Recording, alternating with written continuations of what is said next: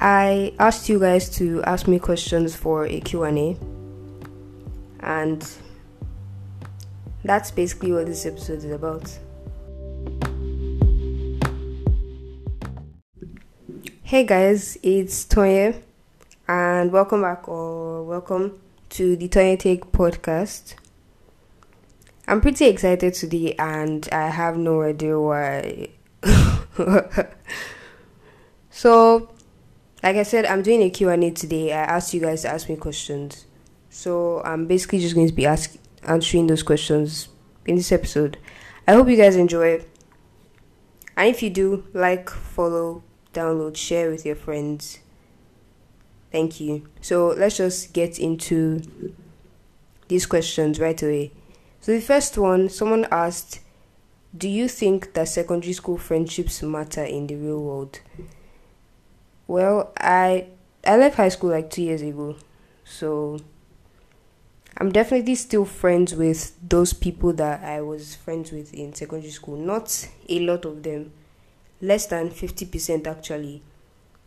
So I would say that if I'm looking in the next 5 years, I think that I would still be friends with a few of those people that I talk to now. Because we have such a strong bond with each other, and I don't think that is going to stop for any reason. But anything could happen. But I think that when you are, like we said this in that people pleasing episode that I did with two of my friends, a confidence boost. You can't check that out, guys. We said it that when you're constantly trying to make people around you happy, or you're trying to people please, at the end of the day, when you leave that place, we were talking about people pleasing in high school, in secondary school, when you leave that place, at the end of the day, it won't matter.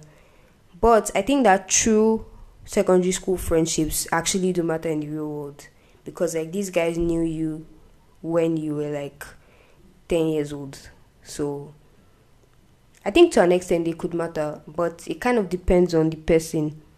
There are people who don't talk to anyone that they were in secondary school with, and there are people who have best friends that have been their best friends since they were in secondary school. So it is actually quite relative. I hope that answered the question. I don't know. So the next question is, what keeps you pushing, or what wakes you up every morning? I like this question actually. I would say that I believe I was created for a purpose, and I believe that God, when He wanted to send me to this earth, created me to do great things. And I don't think I want to give up until I see those things through. Because everybody has times when they want to give up and they're just, man, I'm just tired of this life thing. But personally, because this question is asking me, I think that I'm still very young and I still have a lot to experience, a lot of things to see, a lot of things to do. So I think just constantly reminding myself I don't have to put too much pressure on myself to overachieve or to achieve so much now. Because I think the world that we live in, you see a 19-year-old and they're already a billionaire, and that just puts pressure on a lot of the rest of us who haven't even reached up to half of that level. So the fact that I know that at some point I'm going to achieve greatness, whether anyone likes it or not. So reminding myself of that, and I know these things about myself in theory, but I haven't actually seen them. So I think I still have a lot to prove to myself. I still have a lot to show myself. I still have a lot to learn about myself. So I don't know if that is necessarily what wakes me up every morning or what keeps me pushing, but that's definitely something that I would say is my reason for not giving up. Yeah. The next question is, do you see heartbreak as a real mental illness thingy that needs to be treated, or do you just move on? That's what the person asked. Well, I think that heartbreak, you could get heartbroken by anybody. Like, your brother could break your heart, your mother could break your heart, your best friend could break your heart. But I think that this person was probably asking this question in like a romantic context. So I don't know. Like I said, it depends on the person really. Like, people are different. Some people who like gave found a person and just gave them their everything, and the person like broke their hearts, and they probably have to go through like 6 months of therapy. So, and other people just move on like they have a heart of stone. At the end of the day, it really depends on the person, but I don't think it's a mental illness.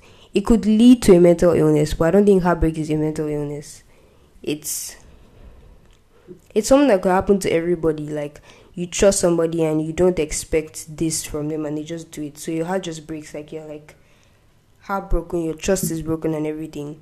So it's a normal emotional feeling, but I don't think it's a mental illness. So the next question, someone asked, what is your biggest fear? I've never actually really sat down to actually think about, like, okay, what is the thing that I fear the most? I genuinely don't know. Is that weird? I genuinely don't know. I think I have a few, but not like one particular thing, like, okay, this is the thing I fear the most. But I will mention the ones that I have. I think I definitely fear like failing, like failure. Like, I don't want to fail. So I think I dread failure. Like, I failed exams or stuff, like generally just failing in life. I think that is a fear of mine.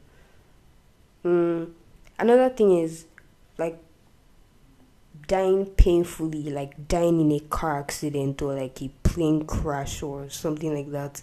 I think I'm definitely very afraid of that. Like, I just love it when, obviously, death isn't a good thing, but I think it's just better if you die in your sleep. I'm really sorry I'm talking about death, but yeah, I think that is another fear of mine. So, yes, those are the only two I can think about, like, now, off the top of my head. But I don't think I have, like, one particular thing that I'm, like, so afraid of. I'm sure there is something, but I don't really know what it is. So, yeah. And now, the last question. Another person asked, how do you get over your ex? Do you know the thing, guys? Anytime people are like in a gathering, or if a YouTuber says, oh, I'm doing a Q&A, ask me questions, or a podcaster says, oh, I'm doing a Q&A, ask me questions, there will always be questions about relationships. Why?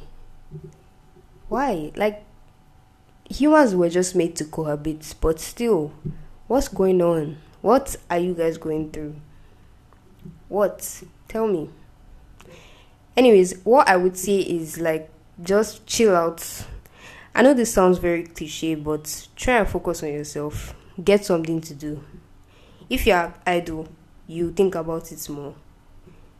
Stop going back to stuff that reminds you about this person.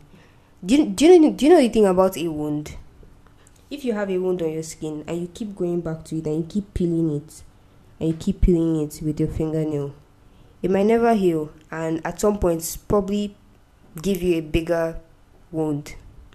But if you have an injury and you leave it and you put a band-aid on it, it will probably heal, and you could possibly get your skin looking good as new.